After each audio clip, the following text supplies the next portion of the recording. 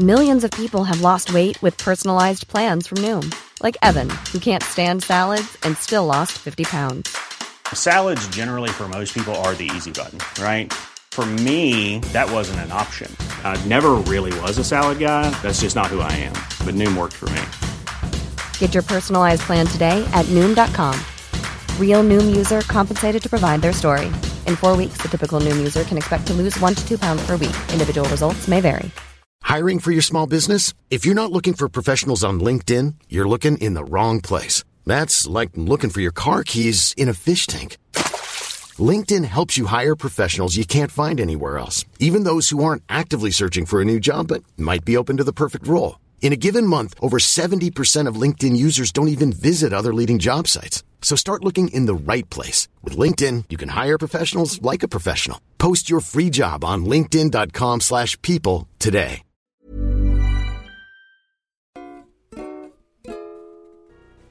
Hello guys and welcome to this very special episode 26 of the Caged In podcast.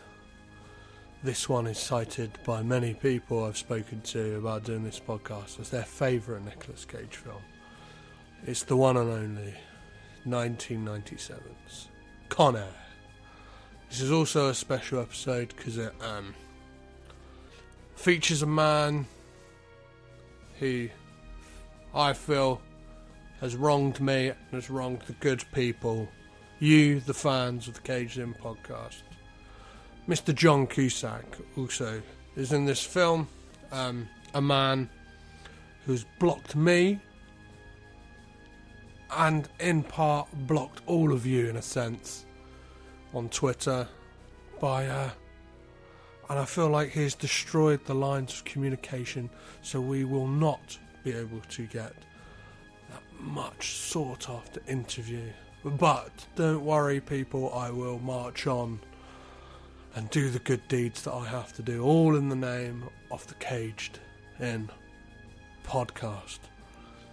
So for those of you who haven't listened before, in this podcast I'm watching every single Nicolas Cage film as if the name and the fact that we're 26 episodes in, and it kind of aligns with this being the 26th film that he's done, but that doesn't matter. I live by two simple rules on this podcast, and that is no distractions, no expectations, no distractions.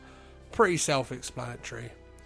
I do not pander to sins of technology or anything else, human interaction.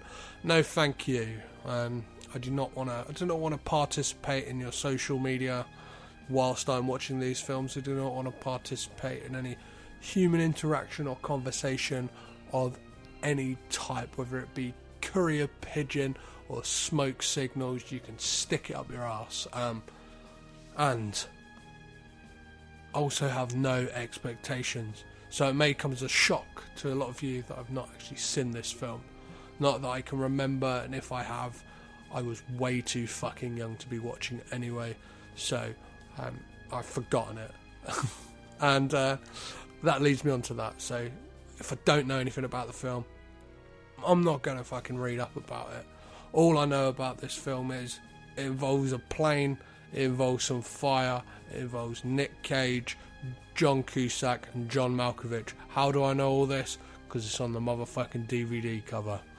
So anything else from that, I don't really know much about. I know a couple of things like Cage's got long hair, send a load of gifs, but plot points, I know nothing. How it is done critically or commercially, I know nothing. The critical acclaim this film may or may not have received, I will tackle at the end of the podcast when I see how it has fared out there in the world, whether it be Rotten Tomatoes, IMDb, Metacritic, Roger Ebert, whatever scores I can get a hold on, I will let you know. A nice little even free, and then we will see if their scores, those mighty giants of the internet, match those of mine, a lowly idiot of the podcast world. So that's enough kind of ramble chatting at the beginning.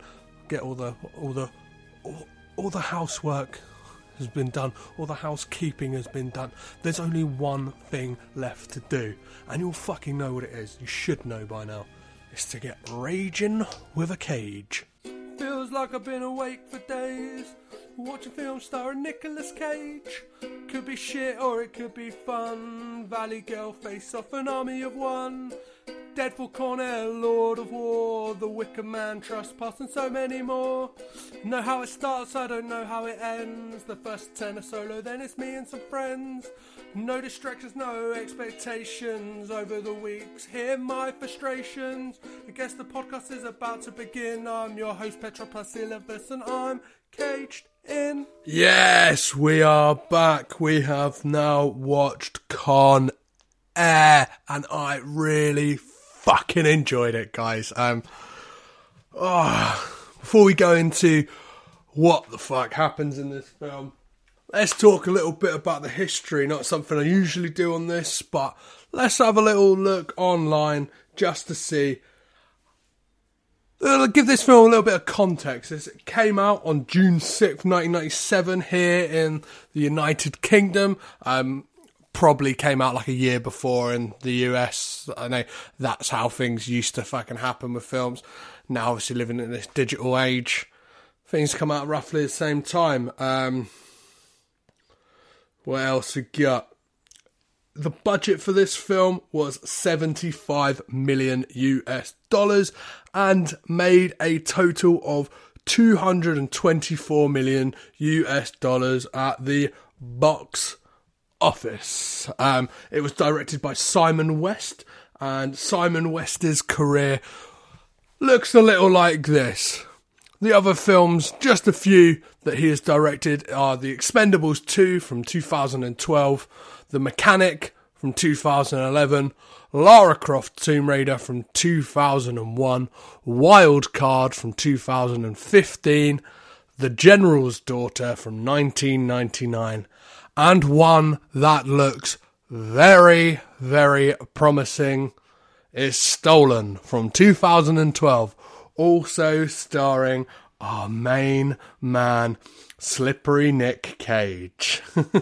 As you can tell by Simon West's filmography, he kind of goes for just straight out kind of action films, and this is a foot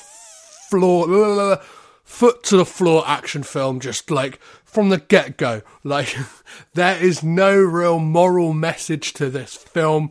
It is just basically bang, this is what fucking happens, you gotta deal with it. And I was happy to go along for the ride. It was an enjoyable breakneck speed of a ride, and I enjoyed every single last second of it. So, how does this thing kick off? It kicks off with scenes of war, scenes of army men, and then you see that Cage's being like honoured or something. He's got back from whatever conflict he's been fighting, and I'm not entirely sure. It doesn't really paint a picture of what conflict it would have been, but just paints out that Nicolas Cage's character is an army man, and he's heading his way back home to his sweetheart in Mobile, Alabama.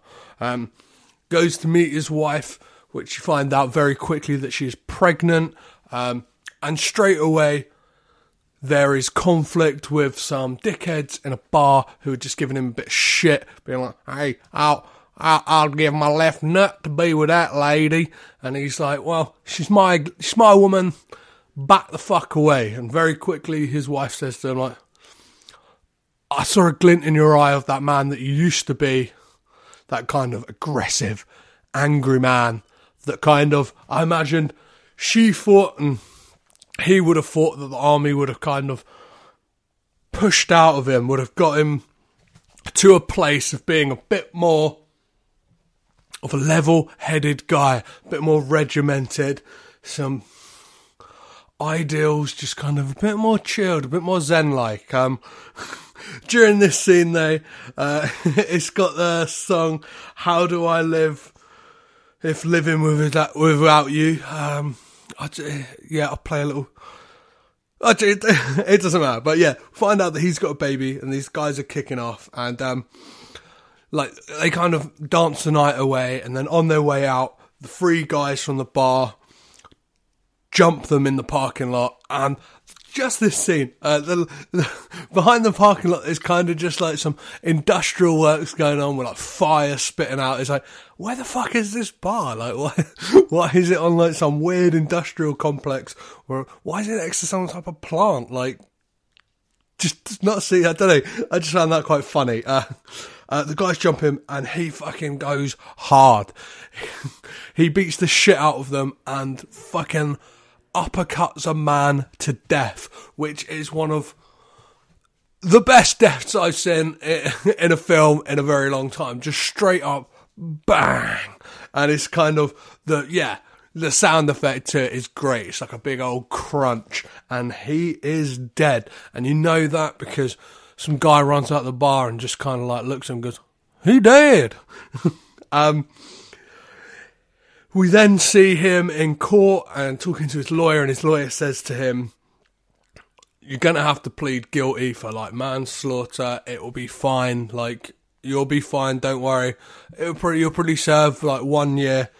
The judge has very different ideas because Cameron Poe, that's his name, okay? Cameron Poe is the name of our protagonist in this film, is a deadly weapon because he had been trained in the army and had all that training and should know better. You know what I mean? Should know, like as always, I'm not sure if it is a old wives' tale or like urban myth, but those with a black belt have to tell people that they're fucking deadly shit, that they could take a man down. But he should know better, so he gets 7 to 10 years in prison. Then we get a nice passing of time. We get him in prison, and we know that his time is passing because his hair gets longer and longer. But this passing of time is shown by him writing and receiving letters from his wife, and then as she gets older, his daughter. Obviously, you see milestones in her life that he's missing, like her first day of school. You kind of like it's you get that passing of time, which is pretty cool. Prison that he's in looks fucking mental. There's like just kind of like fires going off everywhere, just fights going on. He just seems to be pretty calm in the middle. He's learning like loads of different skills. He's learning origami. He kind of seems like he's having a fun time. He's doing like upside down press ups, which look fucking nuts, like handstand press-ups. He seems to have a really lovely cellmate who is played by Mykelti Williamson, who played Bubba Gump in Forrest Gump. So I've also got down in my notes that his voice is mental. Again, it's not a Nicolas Cage film without him doing something crazy with his voice, but there's something about his Alabama accent that just kind of made me chuckle quite a lot. And then the day comes that he is going home. He has packing up his stuff, and he's like, tomorrow it's the 14th of July. You're released on the 14th of July, and this is the first time I'm going to see you. It is a letter that he has received from his daughter, and he is ecstatic. His cellmate not so much, because he's getting moved from that prison to a new prison, but hopefully it won't be as crazy as the one they have been in. Then we just get a scene of exposition by the US Marshals and DEA, who we are shown the world of the US Marshals by John Cusack's character Vince Larkin, and he is explaining about the prison plane that is Jailbird, that will take all of these criminals, some of them hardened criminals, like the worst of the worst, the bottom of the barrel, but our main man Cameron Poe is essentially just hitching a ride from wherever to wherever just to get home because he is out on parole. And then we see that an agent of the DEA is getting on the plane to extract some information. I don't know if I followed it fully, but I couldn't tell who he was supposed to be extracting information from. There was a lot of dudes on this plane. I don't know how they're going to let us know who they are. Oh, here rolls in the next scene where we get a little more of that lovely thing that we all love in films. Exposition. It happens that the DEA agent, like the head DEA, does not know who all these guys are. So it's a perfect moment for Agent Larkin to explain to him, well, in 1, we have Billy Bedlam, a mass murderer. In 2, we have Diamond Dog, played by Ving Rhames, who happens to be a kind of militant African-American who has some really radical ideas, and they make a joke about how his plans and stuff like that, and he's sold his story, and they're looking for Denzel Washington to play him in the film. And then we get, in 3, we have probably the best nicknamed villain of the piece, arrestee, Cyrus the Virus, played by John Malkovich. He is kind of a clinical serial killer who you should be wary of. Definitely, guys, he is not someone to be messed with. Then we have, he's not actually given an introduction. Certainly later on you find out his name, but we have Dave Chappelle's character is introduced, who is called Pinhead. Oh, I probably got that wrong. I think it's Pinhead. We'll go with Pinhead. If I got that wrong, tell me. Oh, shit. And then we get the amazing scene of Cameron Poe exiting the bus and his hair blowing in the wind. Just like feeling that breeze. He's on his way home. He's getting ready. And then there's a really cool shot of just a guy carrying a load of handcuffs. I just wrote that down in my notes because, I just thought it was a cool shot. Then we get some more exposition from the guard on the plane as everyone is loaded on. We get him laying down the law, how this works. How does this plane work? If you fuck around, if you give us any lip, you get bagged and tagged. So you get tape over your mouth and a bag on your head, and you shut the fuck up for the rest of the flight. He explains how they're flying into they're flying, I can't even remember the place, and I watched this last night. They're flying into one place to pick up and drop off some guys, and then they are moving on further on their journey. So we then get a scene of the inmates kind of joshing each other and having a bit of back and forth, and we get an amazing line from Cyrus, who talks to a guy called Johnny 23, and he's kind of bragging about the fact that he's called Johnny 23 because he's a serial rapist, and we all know that's a cool thing to brag about. The character is played by Danny Trejo, and he says, if they had known the truth, I'd be called Johnny 600, if you know what I mean. And then Cyrus the Virus delivers this line. I'm amazed I couldn't find a clip for this, but here's the line anyway, because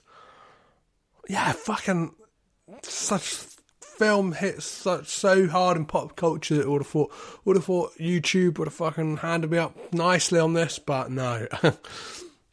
His line though is, I despise rapists. For me, they're somewhere between a cockroach and that white stuff that accumulates in the corner of your mouth when you're really thirsty. But in your case, I'll make an exception. Which is one of many of the genius quips and one-liners in this film that just make it so fucking good. I just want to quickly backtrack, because nothing to do with the story at all right now, but it will play a prevalent part later on to the film. When Cameron Poe was leaving prison, he had got a teddy of a bunny for his daughter. That's that done. We'll leave that alone because that does not come up for a while, so we will leave that there.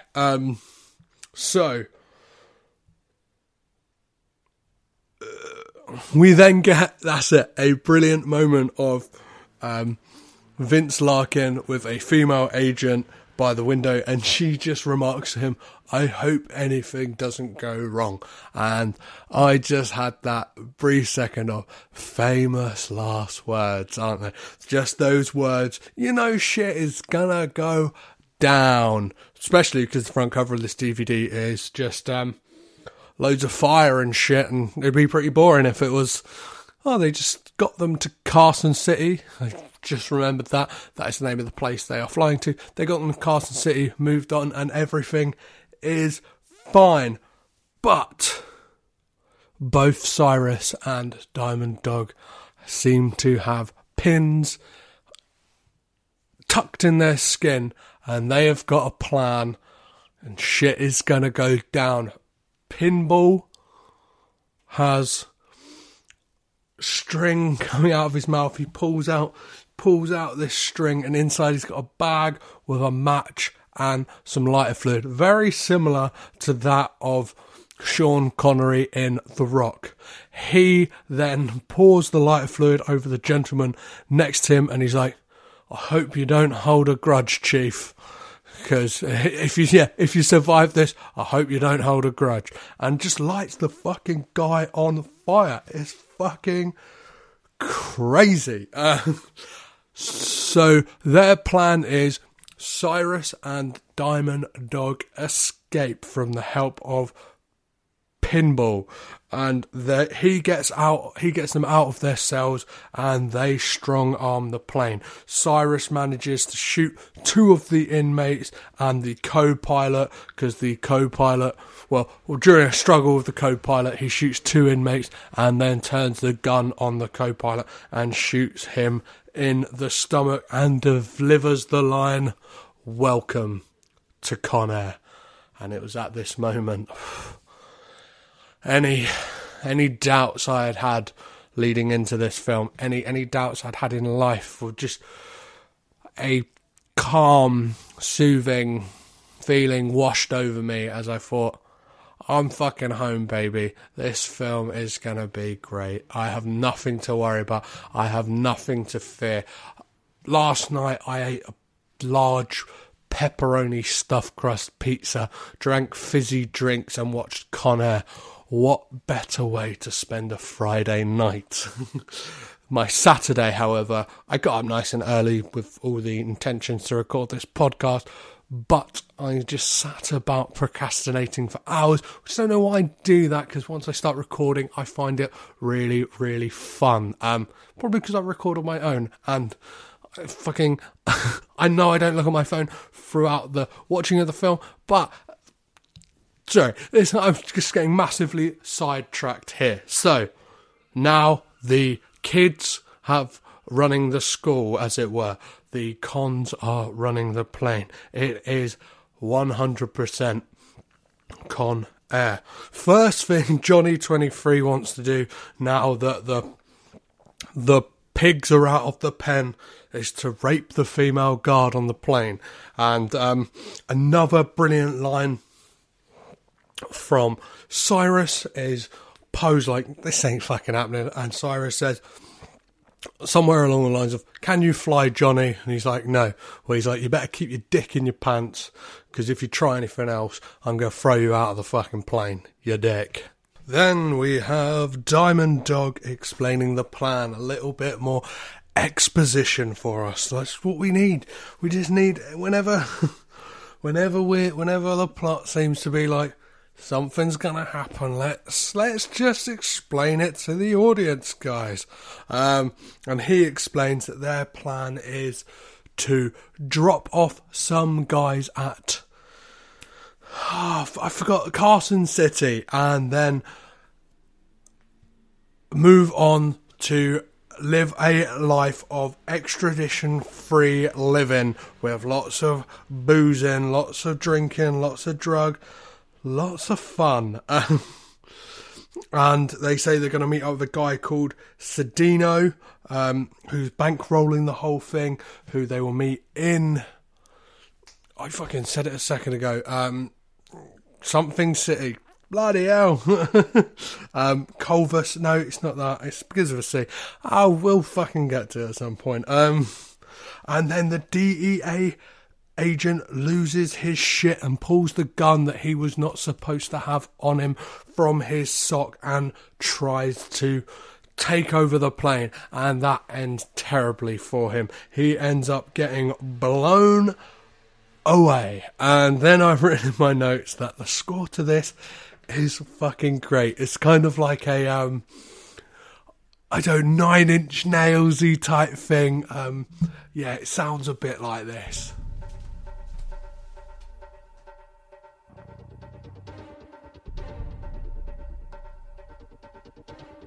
So they're going to need 3 guys to get off the plane. It happens to be that the 3 guys that were supposed to get off at Carson City have all been shot. So they need 3 guys to pretend that they are them. And Poe volunteers and he says, I'll go. His cellmate says he'll go as well because he is diabetic and the syringe that he needed for his insulin has been destroyed, so the tension is mounting up. The guys, Cyrus and his band of merry men say his cellmate can't go because he is black, and the guys that they needed to get off the plane are all white guys. So that then puts Poe in a difficult situation. Poe's plan is to get off the plane and let the authorities know that this is all going down. He says to his cellmate, don't worry, they won't even get off the tarmac to continue flying the plane because they will know what the fuck is going down. I got it sorted. Then when it comes to all the guys that are going to leave the plane, they take one of the guards, dress him up, and they realise that they are bagging and tagging all the guys. They are sellotaping their mouths and putting bags over their head. And it is at this moment Poe says, I can't do it, because we know that obviously he can't fulfill his plan because he would have his head bagged. They thought this through. They won't unbag them until they're way gone. But when they are undressing one of the dead guys, who is the DEA agent, Poe notices that he had a voice recorder on him that had continually been recorded, so that would have all of the information that the US Marshals, the DEA would need to know that this shit is going down, and plants it on the guard so that when he is off the plane, hopefully they will get the tape in time and shit will go down and take down Cyrus and his goons. Poe says he'll stay. He says, I've got 15 years left in prison, so like I've got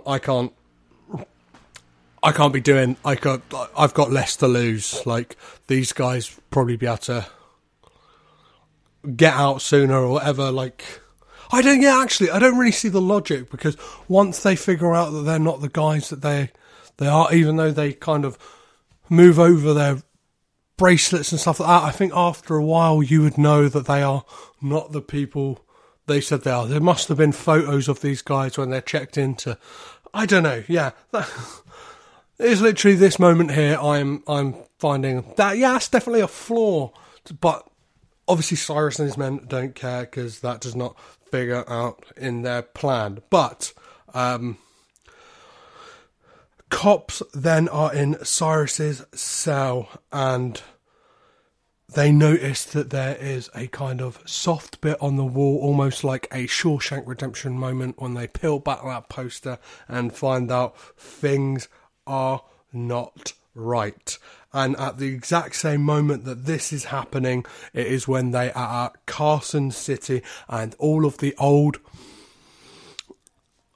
inmates are being offloaded and the new guys are coming on, and we are getting some very, very helpful and some unhelpful new inmates that are helping the plan. One of them is Sedino, another is Garland Green, who is played by Steve Buscemi, who just seems like a Hannibal Lecter, mother of all psychopath serial killers. And this is a great performance by Steve Buscemi in this film. And one of the guys is some old salty sea dog looking guy who happens to be a pilot, and the first thing he does is takes out the kind of transponder so that the DEA and the US Marshals, when they eventually twig on to what is happening, they will not be able to track the plane. Pinball, Dave Chappelle's character, takes the transponder because Cyrus and his goons are dressed up in the guards' uniforms. So as far as the police on the ground are concerned, they are the guys in charge. Even though they are in charge, they are not the guys who are meant to be in charge. And he takes the transponder and puts it on a little biplane, which is something like Dave's Tours and Dave's Scenic Tours. And in this, he starts talking to a lady who says, "Oh, you're not in the right place." It is coinciding with this scene as well that Vince Larkin is in Cyrus's cell and finds a lot of documents that point into the fact that he has a plan upon that plane and that shit is going to go down. He finds a letter and a picture of the Last Supper with the eyes cut out and finds out that they conveniently lay upon top the letter and spell out a secret code. And one of the words in there are Carson City. And then it's that moment he realises, fuck, shit is going down. They do not have time to, time is of the essence because the plane is going to take off at any moment. And he says to the guys when he leaves the cell, do not touch anything. One of the dickheads decides, I'll pick up this box that says, do not open me. He does it and the cell fucking explodes and it is marvellous to watch. This is what I want in my action movies. I want fucking explosions. I want guns. I want it all. And this film has got it in abundance. So back to the plane. They're thinking, fuck, we've got to go. Cyrus notices from the back of the thingy because the guard is off in the bus and he has got the tape recorder and he is trying to get attention of the guards and he's kind of like really going for it. But the guards are like, fuck you, man. He just thinks he's a prisoner, smacks him in the stomach, and on that moment, the tape comes out, rolls down the bus and at the guard's feet, and the bus stops. Cyrus is looking back like, oh fuck, our jig is up. Let's get the fuck out of here.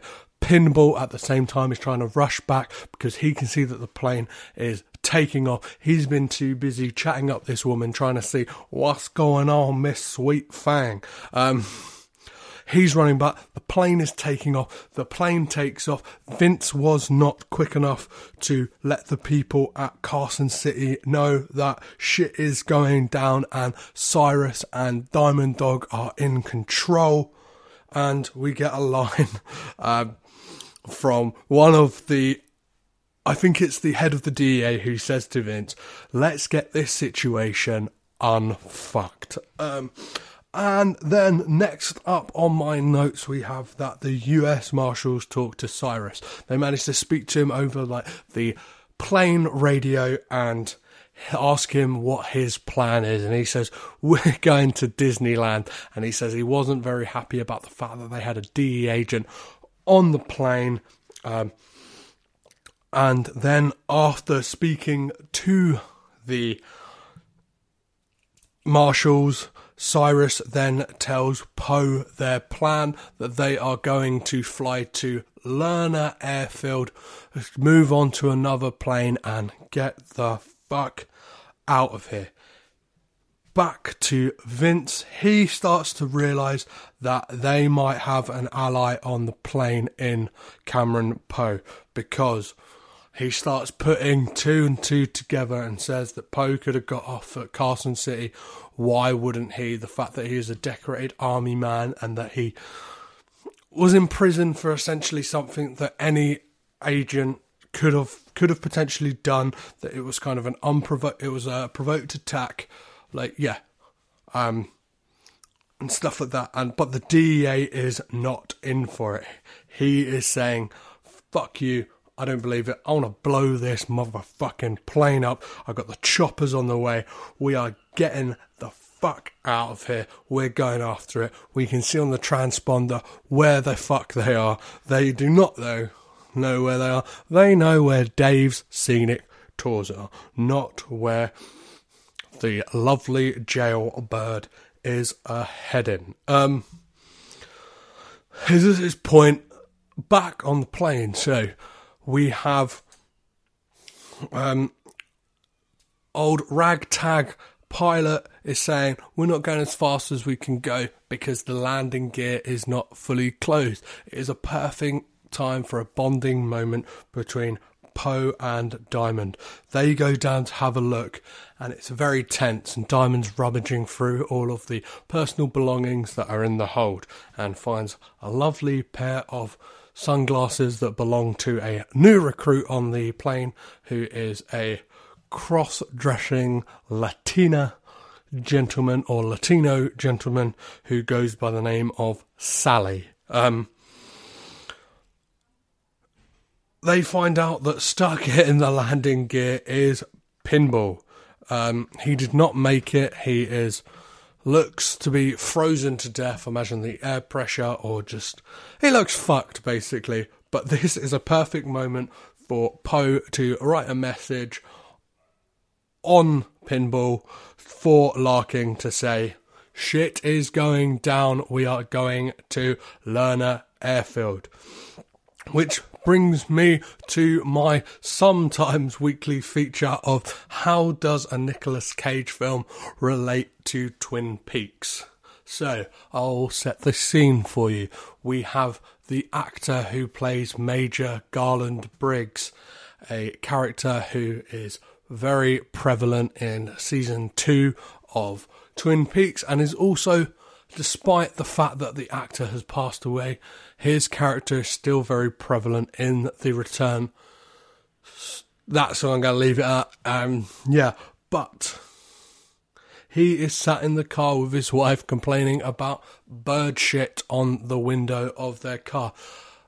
Unbeknown to him, that what is falling from the sky is far worse than a simple bit of bird shit. His wife says to him, oh fuck, or she doesn't say oh fuck, she says, oh honey, the light's changed, we better get out of here.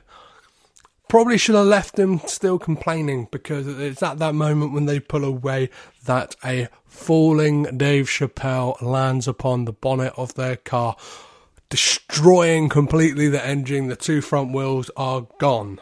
So then, by matter of getting her from wherever she was supposed to meet Cameron, they get Mrs. Poe to the DEA US Marshal's office where Larkin is. He has a chat with her and he is trying to figure out why Poe is doing what he's doing, why he didn't stay on the plane, or why he did stay on the plane. What is his motives? She's like, well, I don't know. If you see him, tell him I want to see him. It'd be real nice. And then the phone call is interrupted because news has come in about the car accident with Pinball's falling body, and the information is relayed to Larkin that there is a note for him on there and said, you got to get to Lerner Airfield, because it says on the shirt. He tries to warn the douchebag DEA agent and the US Marshals, but they are not having any of it. They're like, no, we are chasing the transponder. And he's like, no, they have turned around. Like, the transponder is probably not right. And it is at that moment they turn up on Bob's Scenic Tours all guns blazing, like, oh no, this is not what we are looking for. This is just some lovely tourists looking at some canyons. And then back on the plane, back on Jailbird. It is one of possibly the most famous scenes from this film. When Diamond had come up from the hold after them disposing of Pinball, he had some glasses on, and he had said, oh, I got these from people's personal possessions down below. And Billy Bedlam had a look in his eye like, okay, I've got an idea here. I don't think everything of Cameron Poe is as meets the eye. So he goes down to have a little snoop around, followed by Poe. They have a bit of a scuffle, which brings us to the most famous line from this film, which is, put the bunny back in the box. And then Billy Bedlam finds that he was supposed to be released today, and he's like, you're not who you're saying you are. They fucking fight, and Billy Bedlam ends up getting impaled on a pipe. Larkin cruises off to Lerner Airfield in the DA douchebag's car, which has the number plate AZZKIKR. Ass kicker. He turns up and he finds out that the guy in the tower has had his throat slit. Things aren't right. He's hidden the car so he can go there incognito, undetected. Because that there's no one in the tower, there is a bit of a rough landing with Jailbird, and they are down. Everyone is fine, and Diamond, straight away, everyone's getting off. Garland Green just disappears off into nowhere and befriends a small girl who is having a tea party, and it is quite a weird, disturbing scene. But Poe says to his cellmate, like, well, I've got to get you off here. There might be a first aid kit or something on the airfield. We'll get you sorted. He's like, I can't move. Like, I really need this insulin. If I move, I could die. And he says, don't worry. I'll get you sorted. I will come back for you. And then Poe finds that Diamond Dog wants to shoot all the guards and all the policemen. And Poe says to him, I don't think that's a good idea to do that, because this is the only bargaining chip we have. What if Sandino double crosses us? Then what? We have no hostages. We are out here high and dry. We are fucked. Cyrus overhears this and says, yeah, let's go with Poe's idea. He's quite an intelligent guy. He seems to really like him, which is probably a good thing, but don't really want to befriend fucking mass murderers. And then they decide to go to plan B because the plane isn't there. They say to get a refueling truck and to dig the plane out of the dirt. Poe goes looking for a refueling truck, and instead of that bumps into Sandino's men, who are just kind of Mexican or like Colombian drug cartel looking guys, very stereotypical, like Hawaiian shirts, sunglasses on, even though they're indoors. They have a bit of a scuffle. Larkin gets involved. They take them out. Luckily, there were silenced pistols involved because nobody else is alerted. And there is a amazing moment when there's kind of a standoff between Larkin and Poe, and Poe says, Larkin says to him, are you going to like drop your gun? And he's like, no, there's only two men I trust, and you're not one of them. And then he explains to him why he's doing what he's doing. He says, I cannot leave my friend behind. Like, he's an innocent guy. I have vowed to save him, to get his insulin shot, and I'm not going to go out like that. And then there's an emotional moment about his wife and child, and he said how he'd met them, and then says, I'm going off to save the fucking day. The plane is pulled out. Poe is further scouting out the place, and then we get a scene of Garland Green singing He's Got the Whole World in His Hands with this tiny girl, and there's kind of this underlying tension that he is going to murder her, and it is very, very tense and unsettling, at least. Then Sandino comes out of a little hut in his plane and is trying to take off, trying to double cross all these guys, but his plans are stopped with Larkin moves a crane down in the way of the plane. The plane hits a gas station. Gas is going everywhere.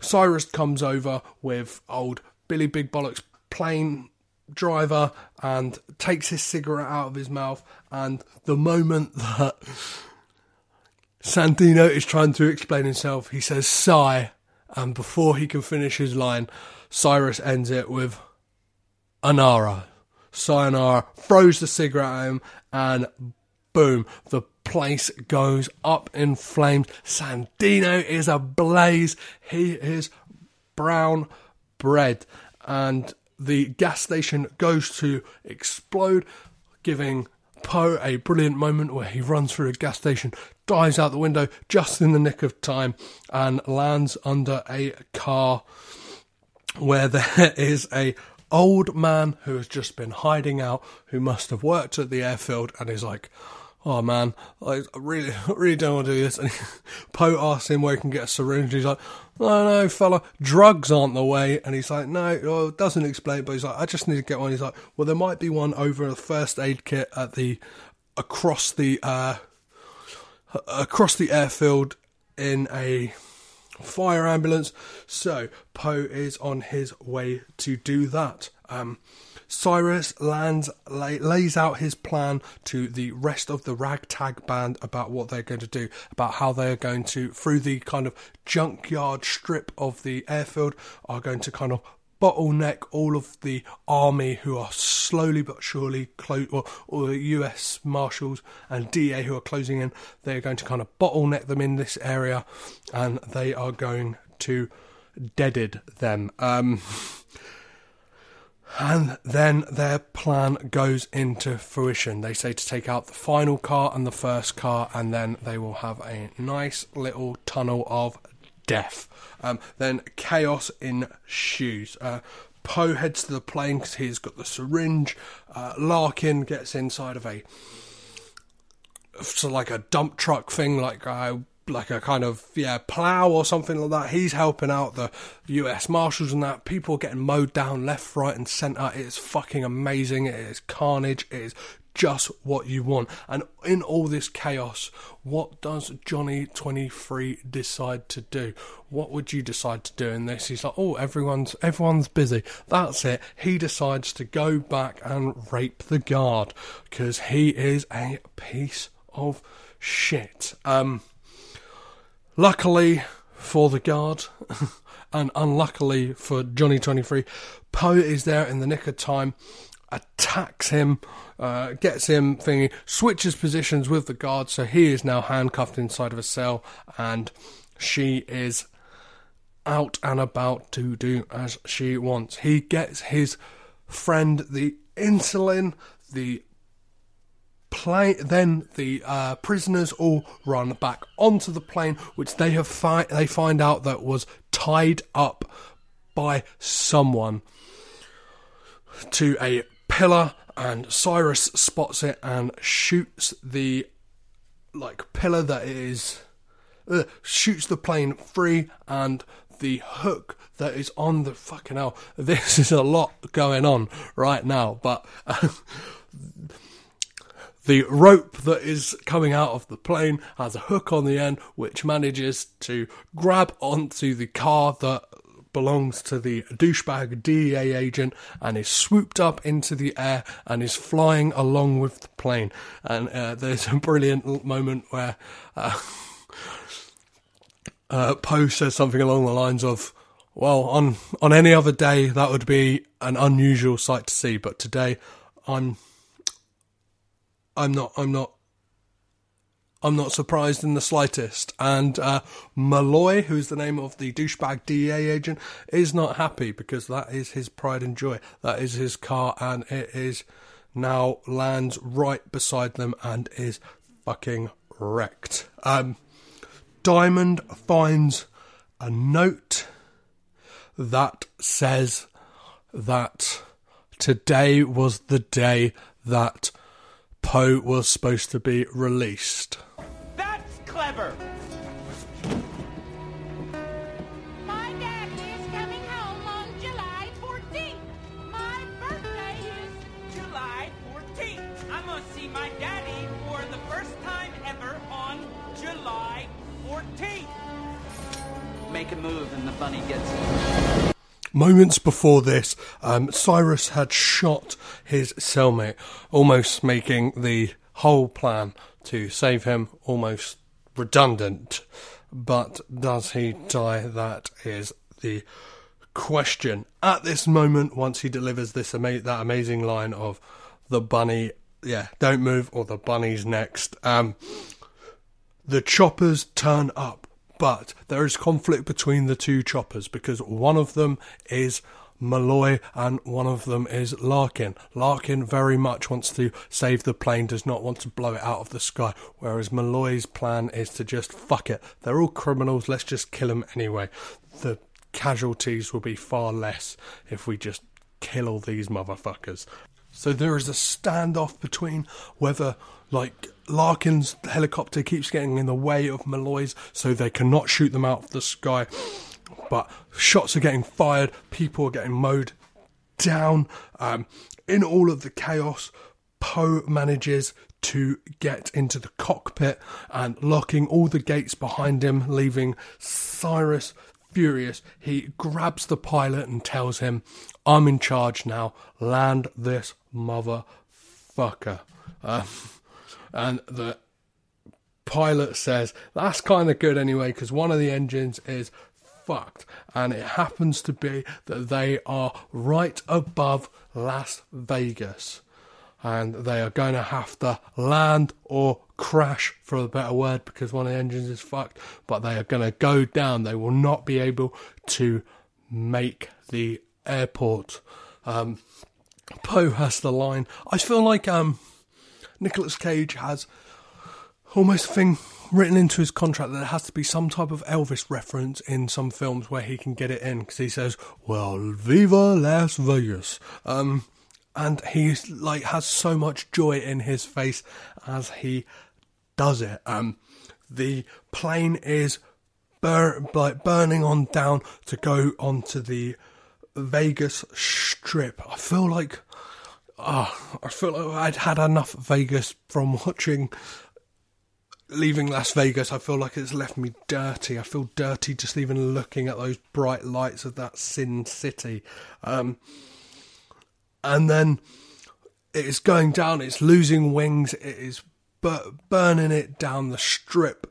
And there is a brilliant gag where over the tannoy of a hotel, the concierge, whoever, says, the owner of the white Corvette, can you please move it, otherwise it will be towed. It does not need to worry about any of that. The far worse thing it needs to worry about is the plane hurtling down the street that is going to destroy it anyway. Cyrus then threatens, as they are about to, as the plane is about to stop outside the hotel, Cyrus threatens Poe that the last thing his daughter will know is the smell of his horrible breath. And then a propeller flies through the plane in between them, and you are unsure whether either of them or any of them survived. You see that Poe is alive. You see that his friend is still alive. He's holding on. One of the guards is trying to like look after them. And then you are left with where the fuck are the pilot? Where is Diamond Dog and where is Cyrus? Johnny is very much dead with a very good gag where they're like, well, I guess he's dead, and as they move his body, his arm is still handcuffed. Poor way to go out, you fucking dirty rapist.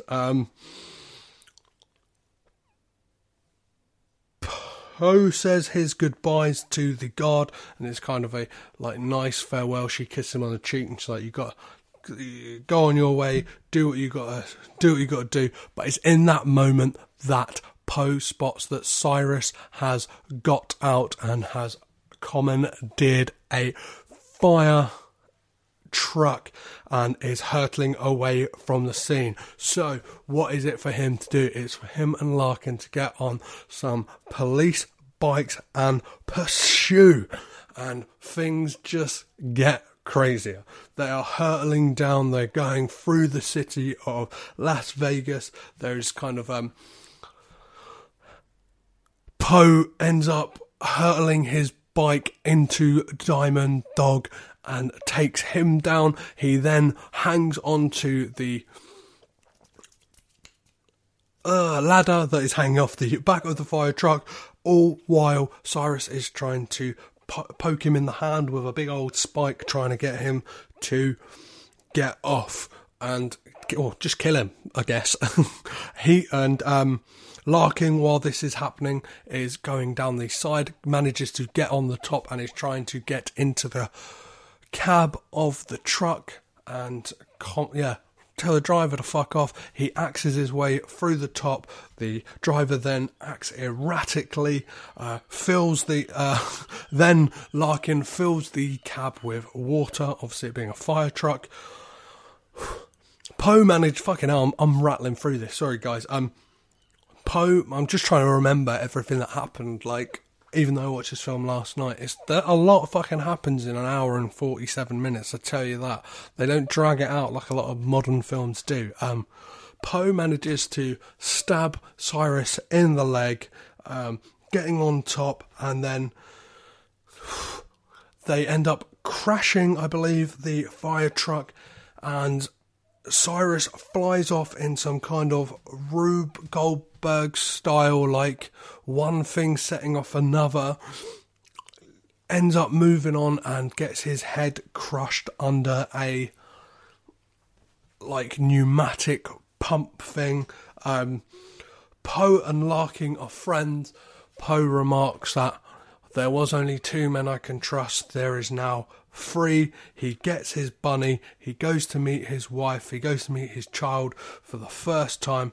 There is a kind of emotional moment, even though the daughter does not look happy that much about it. She kind of looks a bit trepidatious.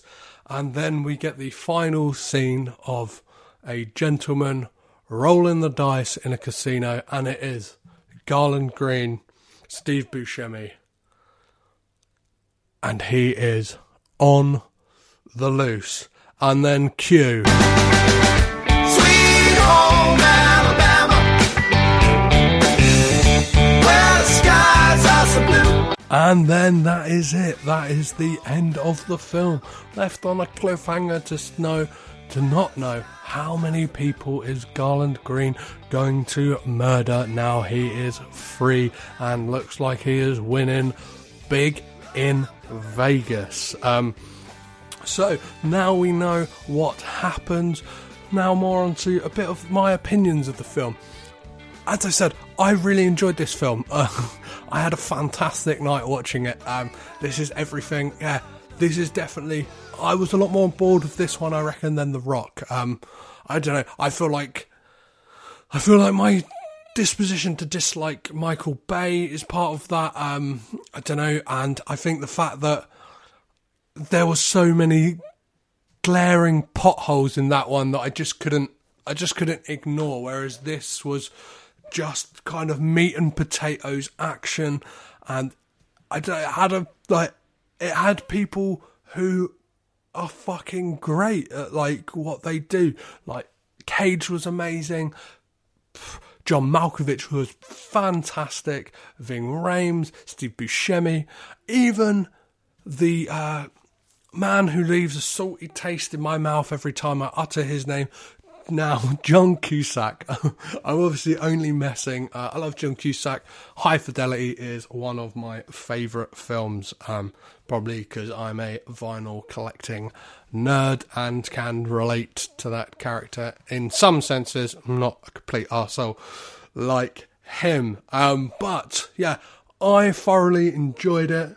Now to see what the lovely people of the internet have to say, and the 3 scores we have are IMDb, which gives it a 6.8 out of 10, and then Rotten Tomatoes giving it 56%, and finally Roger Ebert 3.3 out of 4. Sorry, 3.4.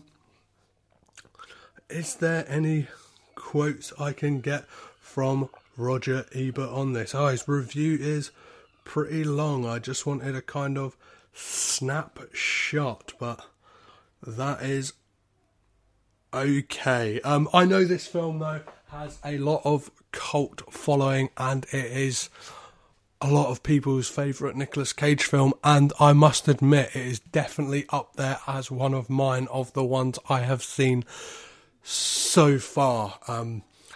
I guess when I get to the end I will probably do like some type of top 5 or top 10 of the films I have watched, but as of so far this will definitely be going in at either a strong 1 or 2. I'm not sure if I preferred this or Red Rock West. I think obviously this one is out there in the zeitgeist a bit more, and people talk about it and revere it as just being an amazing film, whereas Red Rock West, I had the true joy of not knowing anything about it, which is always something that's fun whilst doing this podcast, is getting to experience in those films that I know nothing about. But I guess that's it for this week. Obviously, next week we will be looking at Face Off, which I believe may be from the same year, maybe the year after. Let's have a little look.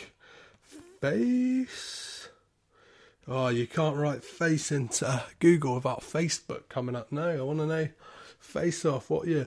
Also from 1997. So this was definitely a good year for Nicolas Cage. 2 massive blockbusters. I would say that the kind of stage of his career we're in at the moment, I'm kind of calling it like the golden mile, the kind of big summer blockbusters. Like some could argue his most fruitful years in quality as well as just interesting and good performances. And yeah, there's a lot of ones that I'm looking forward to. But yeah, definitely tune into the next episode where we'll be talking about Face Off. So as always, guys, I've been your host, Petrus Patsilivas. I've been Cage Den. You've been rad. Bye.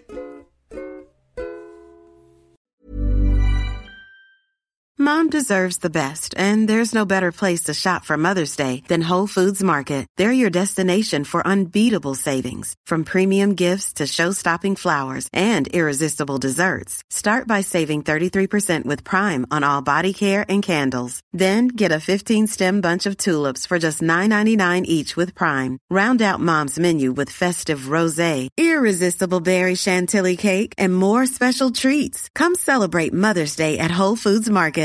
Even when we're on a budget, we still deserve nice things. Quince is a place to scoop up stunning high-end goods for 50 to 80% less than similar brands. They have buttery soft cashmere sweaters starting at $50, luxurious Italian leather bags, and so much more. Plus, Quince only works with factories that use safe, ethical, and responsible manufacturing. Get the high-end goods you'll love without the high price tag with Quince.